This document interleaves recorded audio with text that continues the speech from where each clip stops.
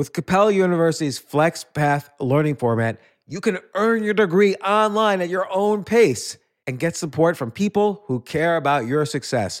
Imagine your future differently at capella.edu.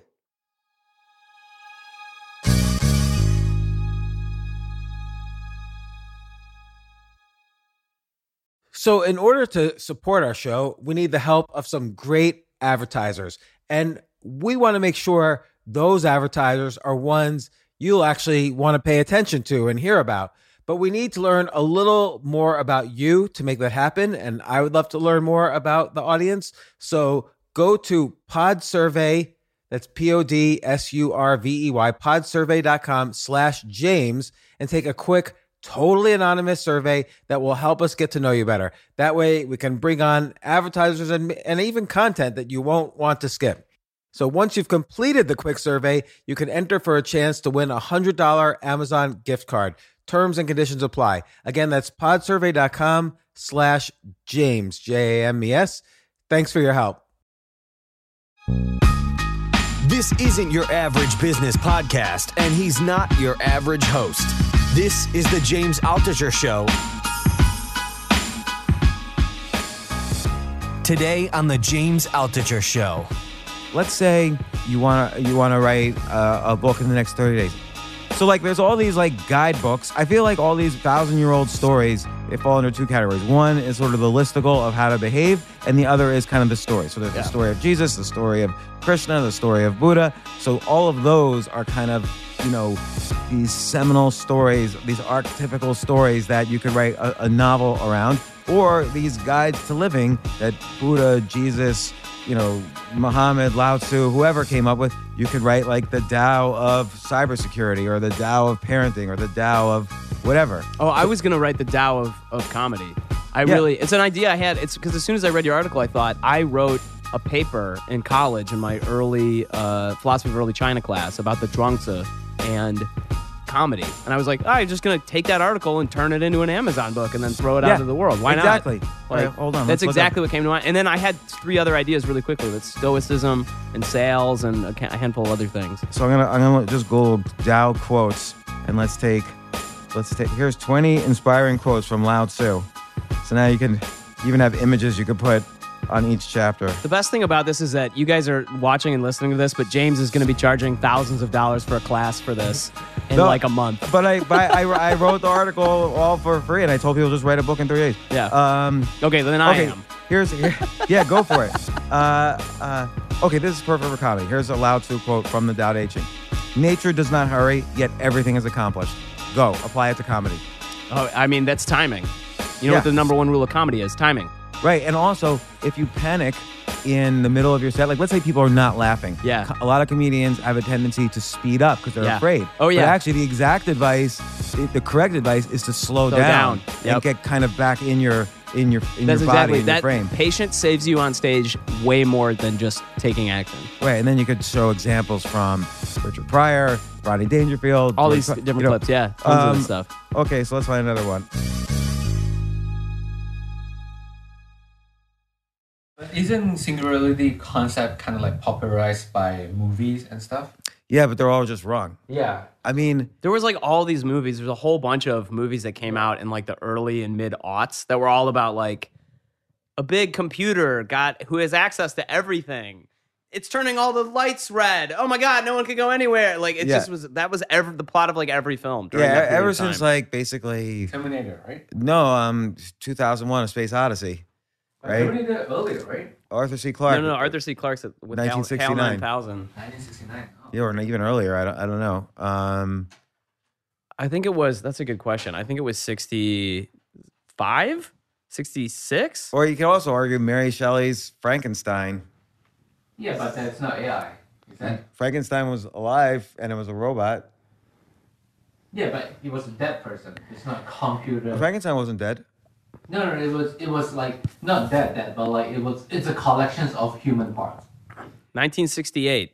All right, so you're saying it woke up some human part from before. Right. Right. So it's like it used to be like a superstitious, like when people die, they have a soul and they can get another soul into another body. Jay lecturing me on 1800s English literature. That's good. I'm Chinese. We believe in reincarnations. So, Yeah. You well, believe in reincarnation? no. Okay. because well, But that's what we study. because Buddhism and Taoism doesn't really believe in reincarnation. In Buddhism is It depends on what, like Zen Buddhism, no. Yeah. And Buddha himself was sort of neutral, other than to just explain Yeah. Buddhism to Hindus. But some other branches, Yeah, Tibetan Buddhism does. Yeah, they're like if you die, you go to hell, you go through these bridges, and then depends what you did in your past life. You either reincarnate into like a cow, or into animal, or into grass. Right, so I sort of feel like that's the Hindu slant on Buddhism, but it's not like the Chinese or the.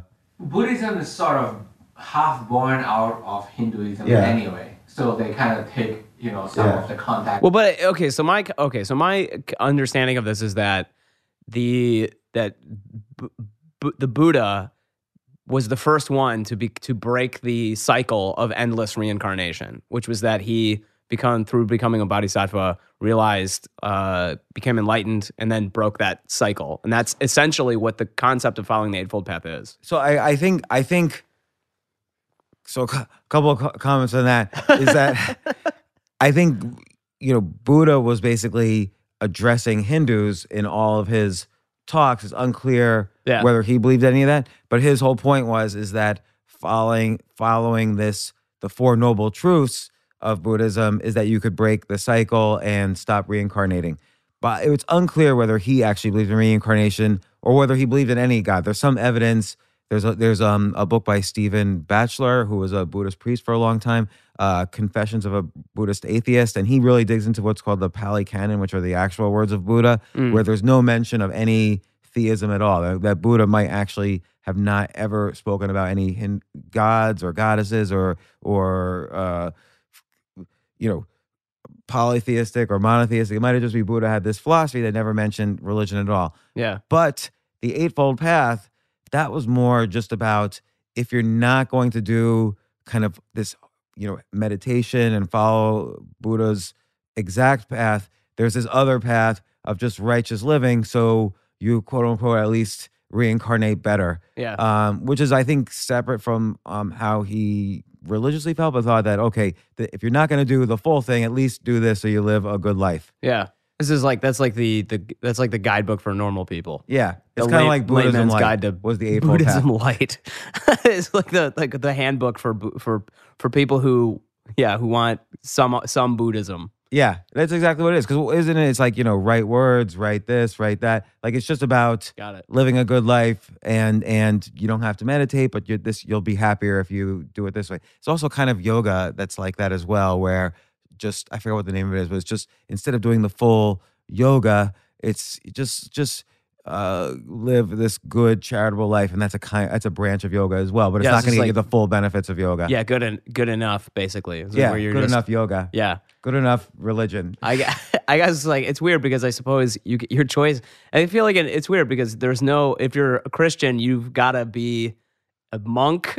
There's one way to go, but I feel like you don't have an option of doing that light. Like you got to go to church and do all this stuff. No, but light you could say is living a good life, going to, whether you're a Catholic or Christian, going to church once a week. Anglicanism. Yeah, and and the serious side is Southern Baptist. And Anglicanism also is more about when you pray, it's like a direct communication with God as opposed to kind of this intermediary like a pope or a priest or something. Yeah.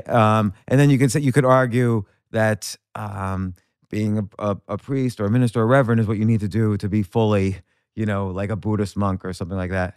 Well, it's weird. Joseph Campbell talks about that. He attended one of the first global interfaith conferences. I'm a big fan of Campbell, as you know. Yeah. Big fan of Campbell, and he attended one of the first interfaith conferences globally. And it was funny because he said that all of the clerics of each religion, who were like the priests and pastors and whatever, all disagreed with each other, but all of the monks of every religion completely got along with each other super well. The people who were living it got along way better than the people who were just talking about it and talking about the specifics of it, which I thought was kind of fascinating. Yeah, it is interesting because I guess on one hand you're dealing with a lot more bureaucratic issues, which everybody could disagree with, but on the other hand, when you get to the core, there is always this sense that they're all kind of the same, right? Like Jay, you've mentioned to me you were raised both Buddhist and Taoist, and you could argue they're very at the core they're almost exactly the same. Like Zen Buddhism and Taoism are almost exactly the same. Yeah, just be a good person. It's just what's really different is the superstitious that believe. Right, Taoism believe more in like ghosts and Taoism believes in ghosts. yeah, they like Right. Well, when you get to the structurally as outside of the Tao Te Ching, which doesn't mention ghosts, which is the only real textbook in the main Taoism. If you go to the cultures that grew up in it, there's all these rituals, just like with Buddhism. There's Tibetan Buddhism and all these others. But just at the core, Zen Buddhism and Taoism seem similar. The only difference I would say is Taoism can also be interpreted as completely a political book and not a religious book at all. So some people have interpreted it that way. That because all the advice can be taken just politically, like and as if it was just like Confucius wrote his texts for a leader, it could be argued Lao Tzu wrote his text for a leader. Who is the there was a rabbi who someone challenged him and said, can you recite the entire of the Talmud on standing on one foot? And then he like lifted his leg and he said, do not do unto others what would be reprehensible if done unto yourself. The rest is commentary. Huh. And like that, I feel like I like that. That's a good story. Yeah. I forget who said that, but I heard it through Christopher Hitchens. Like another atheist, which is an interesting word. Like all these people say, oh, I'm an atheist. In other words, they're an ist, right? So they believe in some basically religion or cult or whatever. I feel like it takes a lot to go like, there's no God definitively. I mean, like, how do you know? Well, and also then it's like what makes you different from any other religious practitioner. Like here, now you have to come up with a set of a code to live by or not. And, a lot of people just don't think about it. But all those people who kind of like raise their hands like, no, atheism, and they go marching in the streets about it practically, or they can't talk to people unless it's, who have anything, religious to say. It's sort of like a religion by itself. Oh my God, it's so annoying. I went on a date with this woman in New York, and on the first within the first 5 minutes, she said to me, "We're at this bar called Bua, by the way, in East Village, which is great." Anyway, we're at this bar, and in the first 5 minutes, she's like, "What do you believe in? Do you believe in God or what?" And I'm like, "Well, that's a complicated answer." And she's like, "What do you mean? Like, do you or not?" And I'm like, "Well, I just met you. Like, how into this do you want to get?" And so I start like telling her all my like beliefs and stuff. I'm like, "Well, this was a huge part of my life for a long time. I read a ton of Joseph Campbell and like come from a family that's like tons of different faiths and a part of the Metro Detroit that was like all these different faiths." And as I'm telling her this stuff, she's like, I can feel her like tightening up. And she's getting like really weird, and she's like, "I think I'm gonna go." And I'm like, "What are you talking about?" She's like, "You just clearly believe that there's like a God and he controls your life." And I'm like, "I didn't say any of these things." Like, and she's like freaking out about this. And I just from now on, I'm like, you know what? I'm not even approaching that topic with people. It reminds me of so in this brief period between marriage number 1 and marriage number 2, I went on a date, and this is where social media can both help and hurt. So I saw this girl was interested in the Kabbalah, which is like this kind of Jewish, Jewish mysticism. So that day, I didn't know anything about the Kabbalah at all. So that day, I went to the bookstore, bought like 6 books on Kabbalah, skimmed through all of them, and then acted on the date like I didn't know what she was at all. But then I would start like dropping in like these kind of clauses or like really meaningful. Yeah, no shit. And she's like, "Oh, are you also?" And then it was very manipulative on my part. She was very like happy to have met me and was calling for like the next week or so, and I just wasn't interested. But again, the dangers of back then social media. Not everyone was using social media to dig up all the information of everyone. Of people. That's so funny. I just gonna sidestep that whole conversation now. And if everybody ever asks me what I am, I go Scientologist.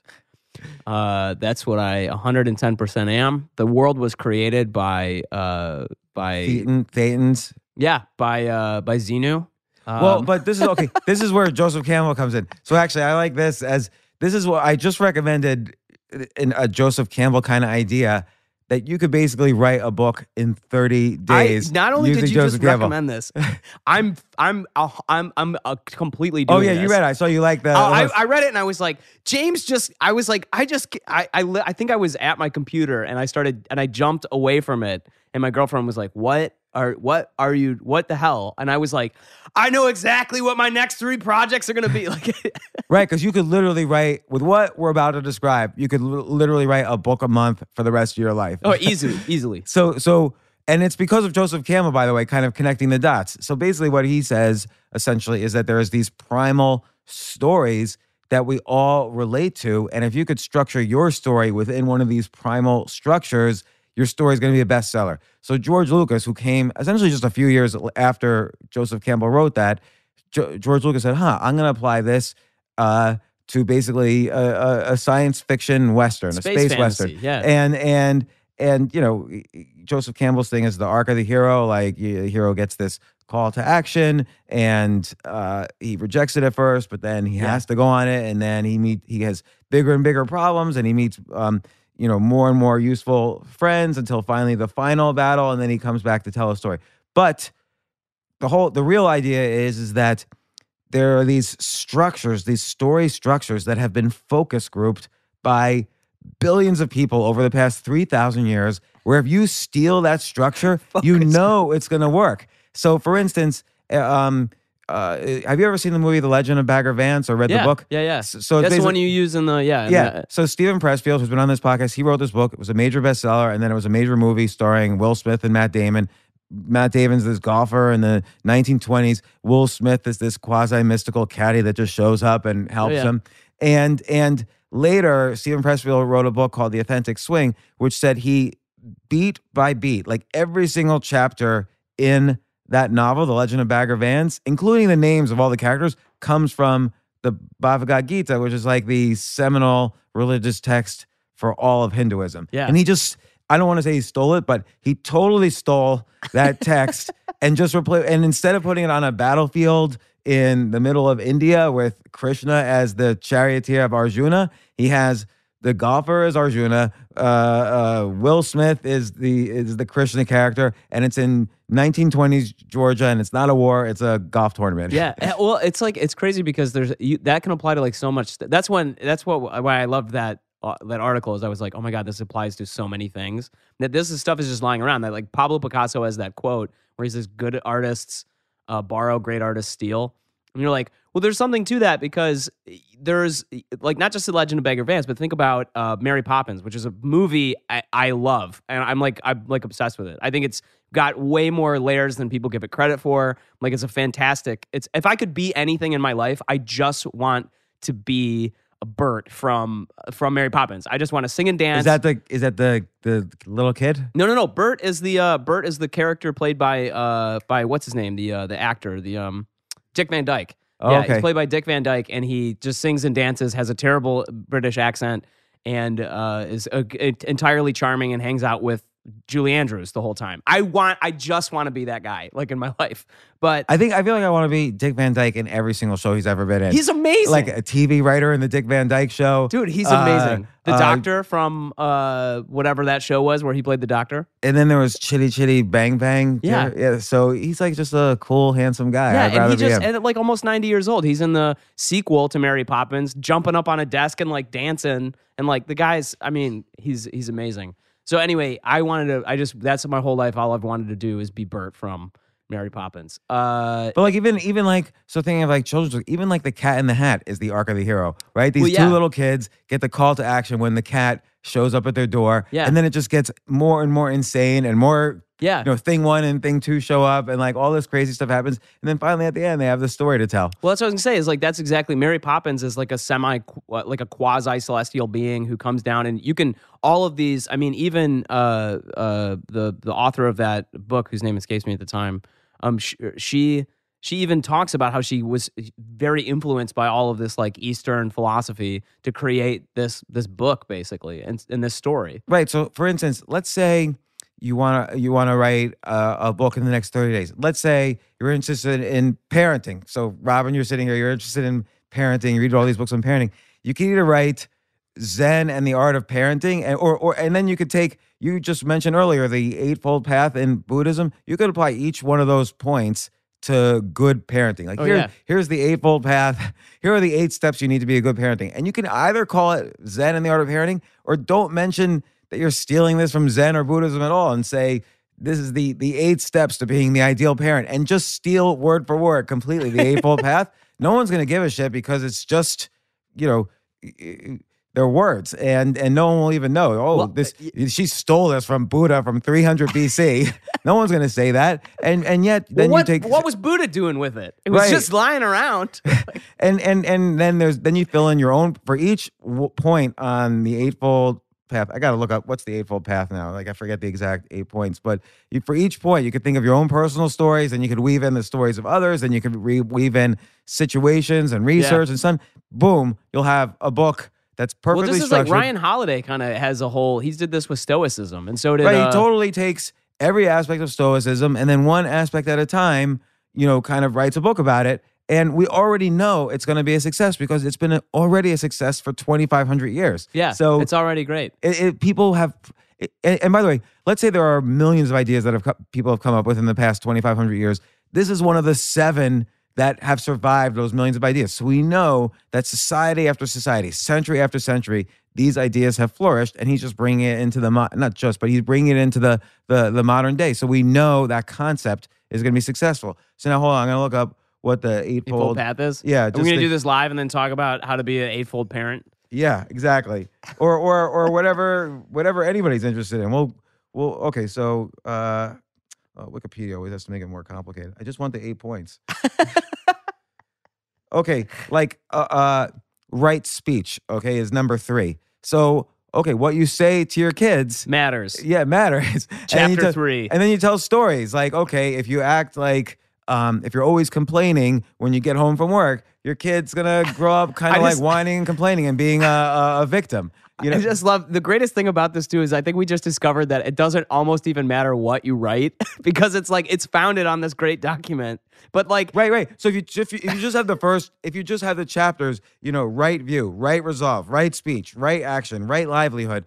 Okay, someone could read the chapters and say, oh yeah, I'm glad I bought this book. Now I know what to do with my kids. Or you could start going into each chapter. And by the way, for a book to be self-published on Amazon, 30 pages, 60 pages, it doesn't matter. It doesn't have to be anything. Right. Yeah. You could write 1 page per chapter here, but everyone's got stories.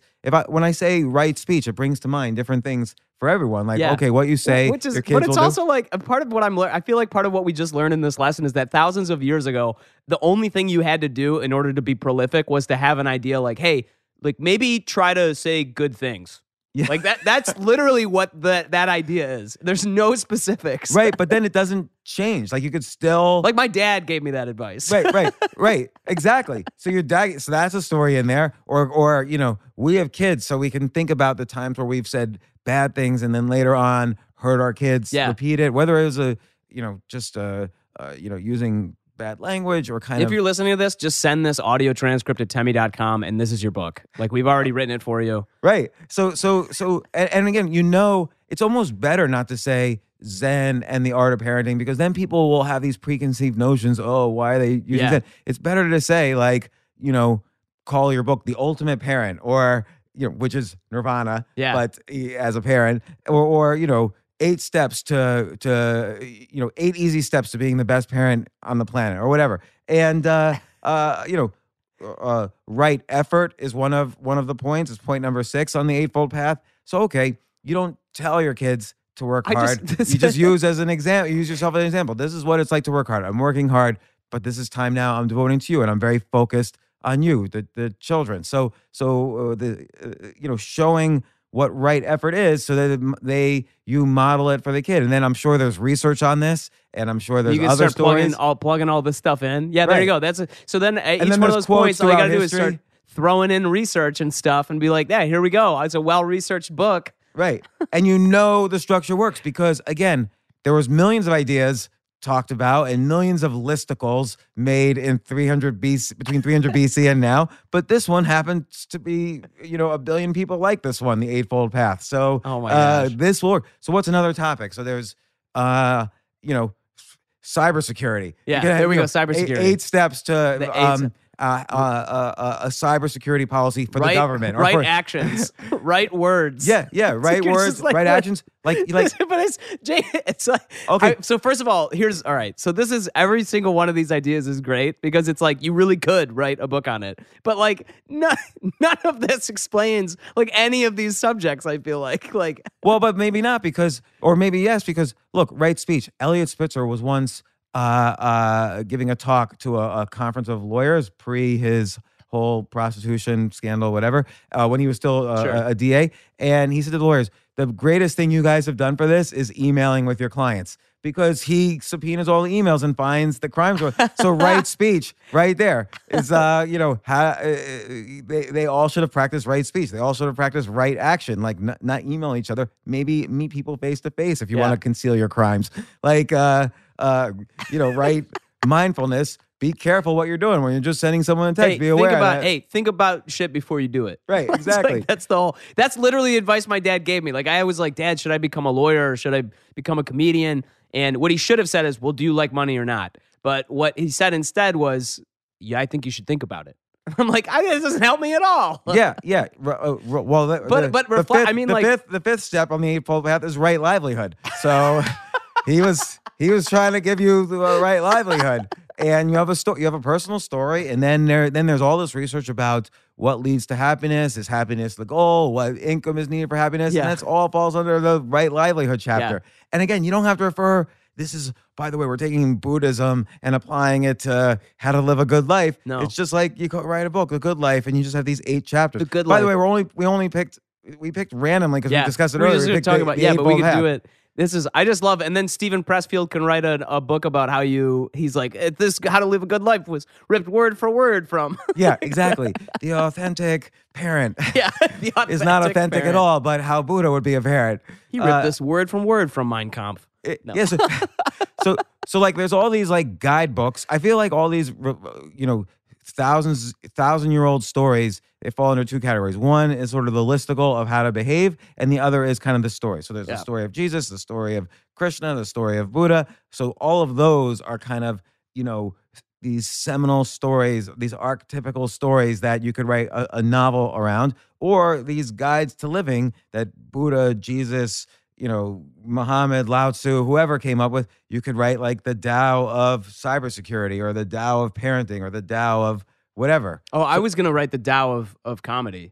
It's an idea I had. It's because as soon as I read your article, I thought I wrote a paper in college in my early philosophy of early China class about the Zhuangzi and comedy. And I was like, I'm just going to take that article and turn it into an Amazon book and then throw it out into the world. Why not? Exactly. Like, all right, hold on. That's exactly what came to mind. And then I had 3 other ideas really quickly. That's stoicism and sales and a handful of other things. So I'm gonna just Google Tao quotes, and let's take.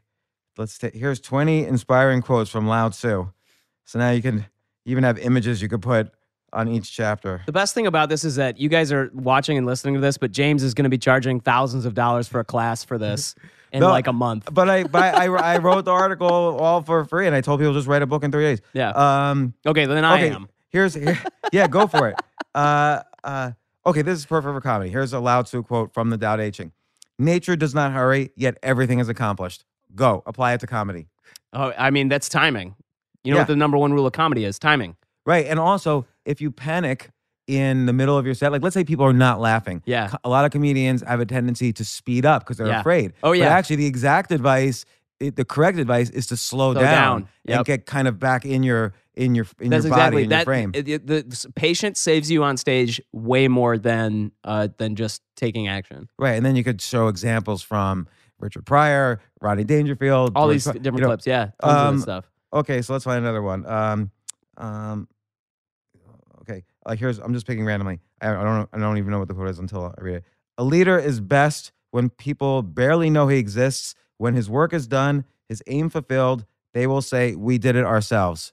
Okay, trick here. Apply it to comedy. So I'll say it again. A leader is best when people barely know he exists. When his work is done, his aim fulfilled, all the people will say, "We did it ourselves." Actually, I'm going to flip that around and say this. There's a Ben Franklin quote. I don't know if he really said it, but I saw it in the John Adams made-for-TV miniseries on HBO, where he said, "In France, one must fulfill the art of accomplishing much while appearing to accomplish little."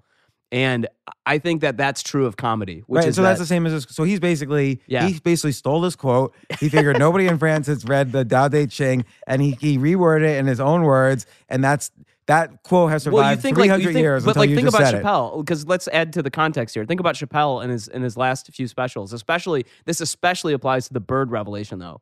That special, which is he's on stage.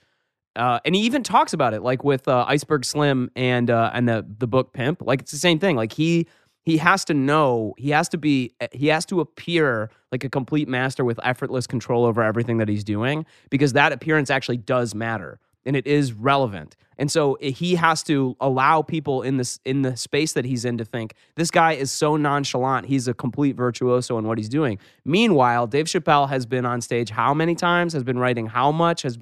All of this is like all background. But I'll take it further with that set of Dave Chappelle specials. A lot of times people would comment about Dave Chappelle. Yeah, I'm pretty sure he was just riffing right there on the spot and making it up. So Dave Chappelle, the performer / comedian, really didn't exist on stage, even though he had done every single joke and line and even movement probably thousands of times on stages across America just to prepare for those Netflix specials. You weren't aware that material existed. You thought that this was just coming from his core, as opposed to spontaneously creating from his being. Like, for instance, in that series of specials, I forgot the name of which one this was, but he says, okay, before the end of this show, I'm going to talk about the 4 different times I met O.J. Simpson. Yeah. And then the show ends after the third time, Yep. and everybody's standing up, clapping. He goes behind, the curtains close, and then he's like, wait. And he comes back and says, I forgot to tell you about the 4th time. So clearly he didn't forget. Clearly that was part of the act. Yeah. But you don't have this. The comedian side seemed to have disappeared. The material, you have no sense that he's doing material. And that's really what this is saying here, is that get rid of all the notion for a comedian. Get rid of the notion of material. Don't let them see that you're doing material. Yeah. Make it seem spontaneous. And by the way, let them think they did it themselves. Probably everybody was wondering before he came back, did he say Did he the even 4th forget? time? Yeah, did we forget what happened? And then like all of that questioning. And then I'd say the second thing to that is in his last special, Sticks and Stones, after the credits,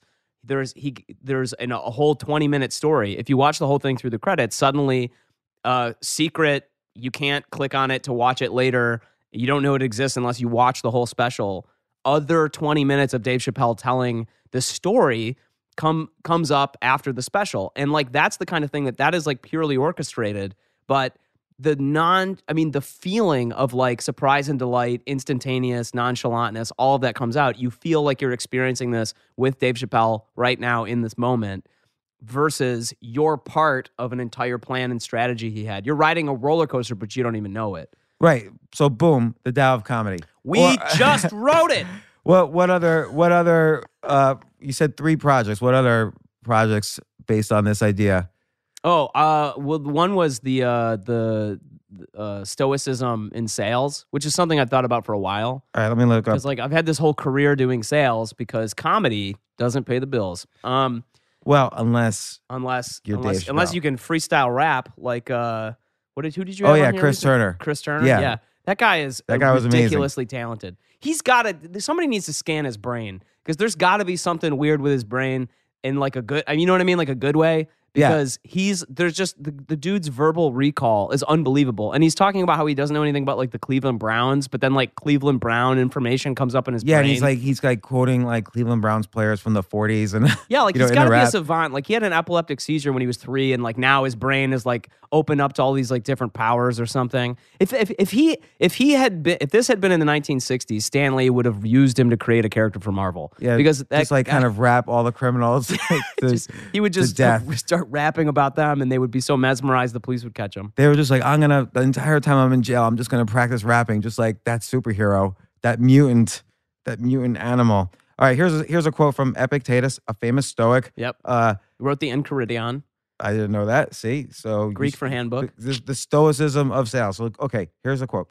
Just keep in mind, the more we value things outside our control, the less control we have. Bang. So this is exactly how I would describe. This is why this is a good idea in the book. Is in sales, what do you know you can't control? You can't control anything that the other decisions the other people are making. I used to tell this to my sales team all the time at the 2 last companies I was director at, which was like you need to draw a circle, and it says, and this is your locus of control. You need to constantly be moving things within your locus of control. So don't wait for someone else to come up with an idea of when the next meeting can take place. Don't wait for them to do a proposal to their bosses in their organization. You need to go, here are the dates that work. Please choose one of these dates. Or what about this date? Let me just send you a calendar invite. Or would you be okay with me putting together a presentation that either I can give your boss with your permission, or that I can give it to you and you can present it to their boss? Or just every single one of these steps, you want to constantly be looking at what can I control and influence directly versus what I have to rely on others for.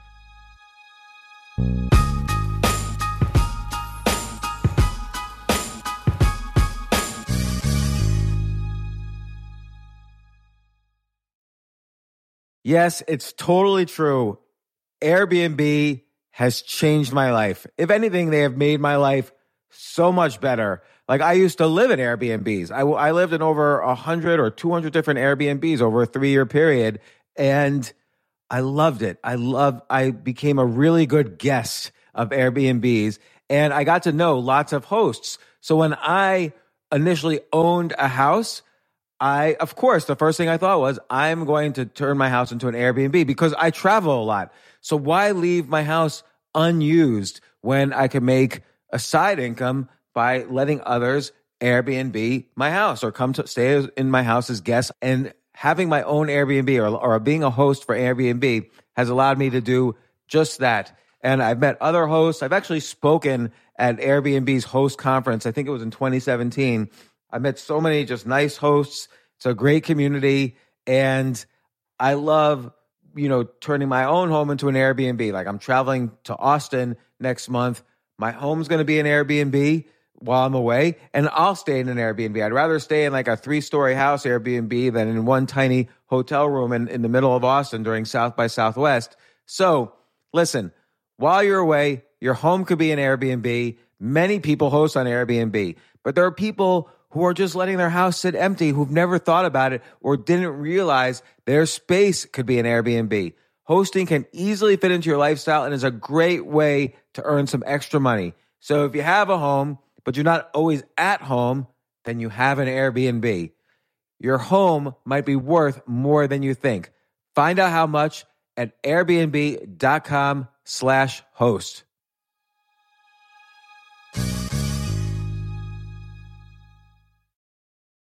Daylight savings time is starting up again. Okay, podcast is over. That's all you needed to know. But why do we have daylight savings time? Answer: to give us more daylight from March through November. By setting your clocks forward, it may feel like there are more hours in the day when we initially start daylight savings. But if you're hiring, it doesn't necessarily help you find qualified candidates for your roles any sooner. There's only one way to do that: ZipRecruiter. And right now you can try it for free at ZipRecruiter.com/James. ZipRecruiter works around the clock to find qualified candidates for you. Once you post your job on ZipRecruiter, they send it to 100+ job sites so you reach more of the right people. This is such a brilliant idea for a business, and ZipRecruiter did it. So ZipRecruiter's smart technology also quickly scans thousands of resumes to identify people whose skills and experience match your job. I've used ZipRecruiter particularly as a potential employee, and I still to this day get messages every day. James Altucher, would you like to apply to be VP of Entertainment at NBC or whatever? So there's just nonstop emails. Like, I got 5 or 6 emails today because a year ago I signed up for ZipRecruiter. So spring forward with a new hiring partner, ZipRecruiter, and find top talent sooner. See why 4 out of 5 employers who post on ZipRecruiter get a quality candidate within the first day. Just go to this exclusive web address to try ZipRecruiter for free. ZipRecruiter.com/James. Once again, that's ZipRecruiter.com/James. ZipRecruiter, the smartest way to hire.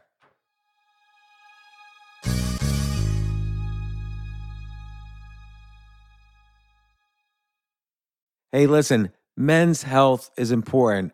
Men act all cocky and like they don't need anything. But the reality is, as you get older, there's some things you need. And it often feels like we're too busy to take care of our health problems. Like, I'd rather do anything than go to the doctor or the dentist or the pharmacy or whatever. But now you don't have to waste your time if you use Hims. Hims, H-I-M-S, Hims is changing men's healthcare by providing simple and convenient access to science-backed treatments for erectile dysfunction, hair loss, weight loss, and more. The entire process is 100% online, so you get a new routine of improving your overall health faster. Jay, you listening to all this? Yes, I definitely gonna use Hims from now Not on. that you need it. You're young and healthy. James, I'm 35. You're getting there. You might need it. Who knows? But if prescribed, your medication ships directly to you for free and in discreet packaging. No insurance is needed. You can manage your plan on the Hims app, track progress, and learn more about your conditions and how to treat them from leading medical experts. Start your free online visit today at hims.com/James. Could you imagine that? There's a whole section just with my name on it. hims.com/James. That's how much I am representative of the kind of person who needs Hims. That's hims.com/James for your personalized treatment options. hims.com/James. Prescriptions require an online consultation with a healthcare provider who will determine if appropriate. Restrictions apply. See hims.com/James for details and important safety information. Subscription required. Price varies based on product and subscription plan.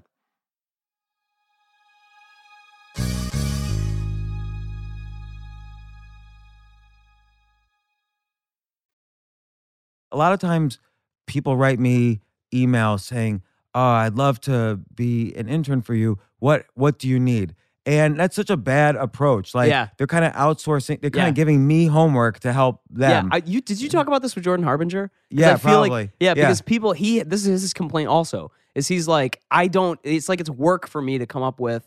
So that's what it is you want to go, how do I make the barrier to entry so low for this other person that I'm doing their job for them? So seriously, why don't you write Stoicism and sales? Cool. See you in 30 days on Amazon. And then you'll have your 60-page book. You'll hand it out, and you'll start getting big speaking gigs to go speak at sales conferences because Stoicism is so hot right now. Yeah. You'll be the stoic sales guy. And then you'll speak at every sales conference. You know, Procter & Gamble will hire you to speak to their sales team, and you'll hand out your booklet to everybody. They have to buy all the booklet, the books. And I'll have I'll have the workbook, and then I'll teach a course in which you can be certified to then teach this. Like, let me see. Okay, here's another Stoic quote. It's from Seneca. It does not matter what you bear, but how you bear it. Yeah. Boom. Go. There's another one. So. The way that I think I would apply this to sales is I would just say you do not have a choice in the things that you have to do at any given time if you're working through sales. But the thing that you do have a choice about is how you're going to approach it and what you're going to do because of it. So if you got to make a number by the end of the month, you're going to have to deal with that. If you have to give 3 presentations in 3 days in 3 different cities, you're going to have to make decisions on how you can deal with that. And if you accept that this is the way that your life is going to be for the next given period of time, suddenly it becomes a lot easier. And I've always thought refusing, and this is a big lesson that I learned when I was traveling doing sales, I would have to fly from Texas to Minnesota to Yellowknife, Canada, in the Northwest Territories. This sounds like it sucks. What? Not the book. Oh, yeah. I was like, what? Just the life. It's coming off the top of my dome, James. The life of sales. Yeah, it was rough. That's why I don't have that job anymore. But I was traveling all over the place. But what didn't suck about it is as soon as I stopped fighting that I was like, this is what my life is going to be, it suddenly opened my brain up to new options where I was like, I can do workouts in my hotel. I can go out to different places. I did comedy all over the U.S. and Canada because I would just go find an open mic or a club anywhere I was. And so, like, how many comedians can say they've done stand-up in Yellowknife, Northwest Territories of Canada? I can because I went out to the Black Raven and did a set at an open mic.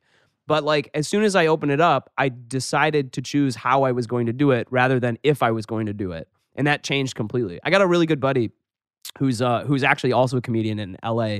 His name's Chuck Kovalik. And I think about this a lot. He told me once, things are only going to be how you make them. And I feel like that applies. It's not what you're going to bear, but how you can bear it. And so I'll apply. I mean, that was circuitous, but I think I got it. No, I think that was good. So the quote is, it does not matter what you bear, but how you bear it. I'll give you another example from sales. Let's say someone just simply rejects you, okay? You can't change it. It's out of your control from the other quote. Yeah. So it's not you can't, and also it makes no sense to be sad, but now you have a decision. Okay, they just said no to this one sales attempt, but that doesn't mean they're going to say no a year later. Yeah. So what I've done in the past with prior jobs is I kind of create a newsletter, not an official newsletter, but I'll write once a month to that person. Yep. Hey, here's an update on how our company's doing, how the product's doing, Yep. how I'm doing. I noticed this from your company. Congratulations. Maybe we can help you with this. And inevitably, let's say it's 6 months, 12 months, 18 months, they usually come back and say, oh, maybe can you come in and explain that to the Yeah. team again? And suddenly they might become a client. So Yeah. it's how you bear it. Like, okay, you move forward and you create value for that person, as opposed to just being like, oh, they're jerks for rejecting me. I got two things to say to this because now that my brain is spinning on it. The first is that this is almost the same advice that Viktor E. Frankl gave in Man's Search for Meaning. Boom, again, take man's search for meaning and apply it to sales. A salesman's search for meaning. Go. I love that. So From the Holocaust to the sales room. to the yeah. Oh my gosh. So what I was going to say though is that the idea of it's fundamental. It's like, where do you think sales come from? So my first principles thinking is something that people talk about a lot, but I kind of applied it because I think, not again, what are you going to bear, but how are you going to bear it? Let's say somebody doesn't buy from you. Do sales occur because somebody has a specific need and they fill that need with whatever is available at the time? Maybe. But also maybe what sales is actually is a process of relationship development in which one level of that relationship is transactional. And if somebody has a need that needs to be filled with something you're offering, then they'll do it. But if sales require trust, and trust is a process of consistency of action over time, then the rapport that you build and keep will result over that period of time in eventually enough trust that someone will pay you for something. Right. So again, it does not matter what you bear, but how you bear it. How you Because bear it. those first 16 times, and actually, so Steve Cohen, when he reaches out to potential podcast guests, he always says it takes 16 touches, not Yeah. necessarily 16 emails in a row, but like, oh, here's tickets to this. Would you like some? Or here's a party I'm going to. Would you like to go? Or would you want this guy for your specific podcast as opposed to coming Yeah. on James' podcast? So 16 different touches, and suddenly you built that trust, and now you could ask them again, Yeah. can you come on the podcast? And it's how you bear this potentially negative start to a relationship. It's interesting because first of all, I just said this in my online course about cold emailing. A 1% is like industry standard for cold outreach. So if you're achieving at a greater than 1 in 100 outreach ratio, you're already doing great. But like if you're much higher than that, then you're amazing in terms of how effective you are. But Doug Rushkoff, who's the author of all kinds of stuff, Cyber kind of science fiction reached novels. out to Doug like a year and a half, maybe 2 years ago, and asked if he wanted to be on my podcast. And he was like, I would like to, I'm really busy, yada, yada. And like, I still haven't met with him, but we've had like a number of times where we've come really close. And he's been like, oh, now last minute I have to go do this other thing, or for some reason, like I couldn't go. But we've developed this like relationship where I ask him for advice now, and he'll like reach out when something strikes his fancy or whatever. And like, that's all because I reached out just from that thing and decided, even though he couldn't do it, and I just kept it going. And so you can do that with people. Right, and then you never know where it ends up. Yeah. It doesn't have to be the initial thing you were trying to sell them Yeah. on, maybe something else. But are you going to write, I think you should write the Stoic Salesman. The Boom. Stoic Salesman. The 21st century guide to being the best salesman you could be. Yeah. The And then 21st I'm serious. century guy. Then you're going to get gigs as a speaker and then you'll start writing articles for, I don't know, Forbes or Inc. or whatever about stoicism and sales. You'll sign up with a speaker's agency. Oh, I'm the Stoic sales guy. Don't I'm you the know me? Stoic guy. Come on. Here's my book. And they're gonna start booking you at you're gonna make a lot of money at corporate gigs. You need to do this in the next 30 days. I'm gonna. Brendan Lemon, you need to write the Stoic Salesman. The Stoic Salesman. 21st century guide or the ancient philosophy guide to being the 21st century salesman. That's what I should, Boom. I should the second century BC guide to being the greatest 21st century salesman. Yes. I like it. I would buy it. And I would go to that talk. Well, probably not, but I would. If I was a salesman, I would. All So right. like now I have to. Now I have to do this. we had Taoism and comedy. We had the Eightfold Path from Buddhism and parenting. We had Stoicism and sales.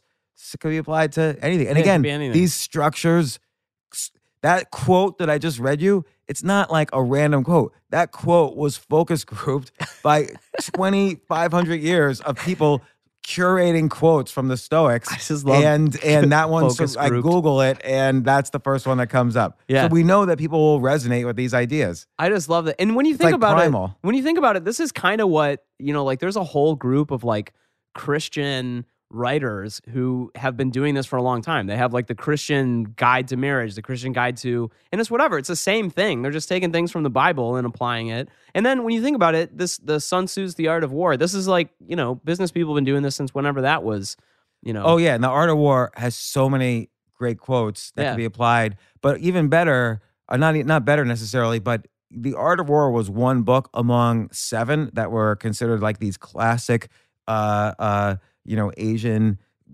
strategy guides on war. Well, Yeah. Art of War was just one of them, but it kind of was made the most popular, was sort of the first translated, and Napoleon would quote it or whatever. But it's even good to take an obscure text that also has withstood the test of time, but no one knows about it at all, and just totally rip from that for your book. Because no one will know. And by the love way, it. it's good, again, advice that is primal to us. It's withstood the test of time. So, okay, the 30-day book challenge. You're going to come back in 30 days, and I really want to see the Stoic salesman. Mark the calendar because it's it's January 26th right now. I'll come back. Let's just say February 29th. Let's just put it at the end of that month.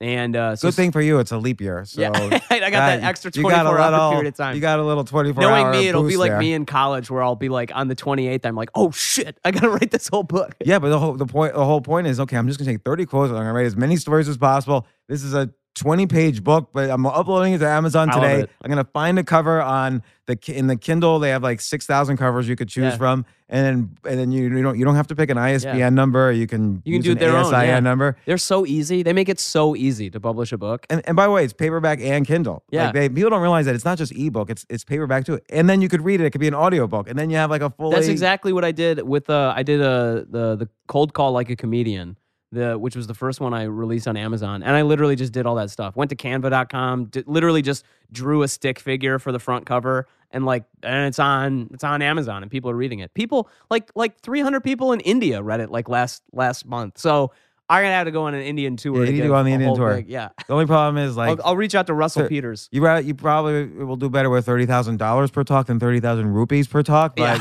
that's... Wait a minute! Okay. I only made start. I only made $17. You just have to stay in India because a rupee goes a longer way. A rupee goes a long way. Which will be the topic of your novel about your sales tour. It all started when I was sitting on the couch. In That's James true. Altucher's I'll just house. rip it word from Heart of Darkness, and it'll just be about me being in India, and it'll be called A Rupee Goes a Long Way. Right, exactly. Well, all right. You can write the foreword.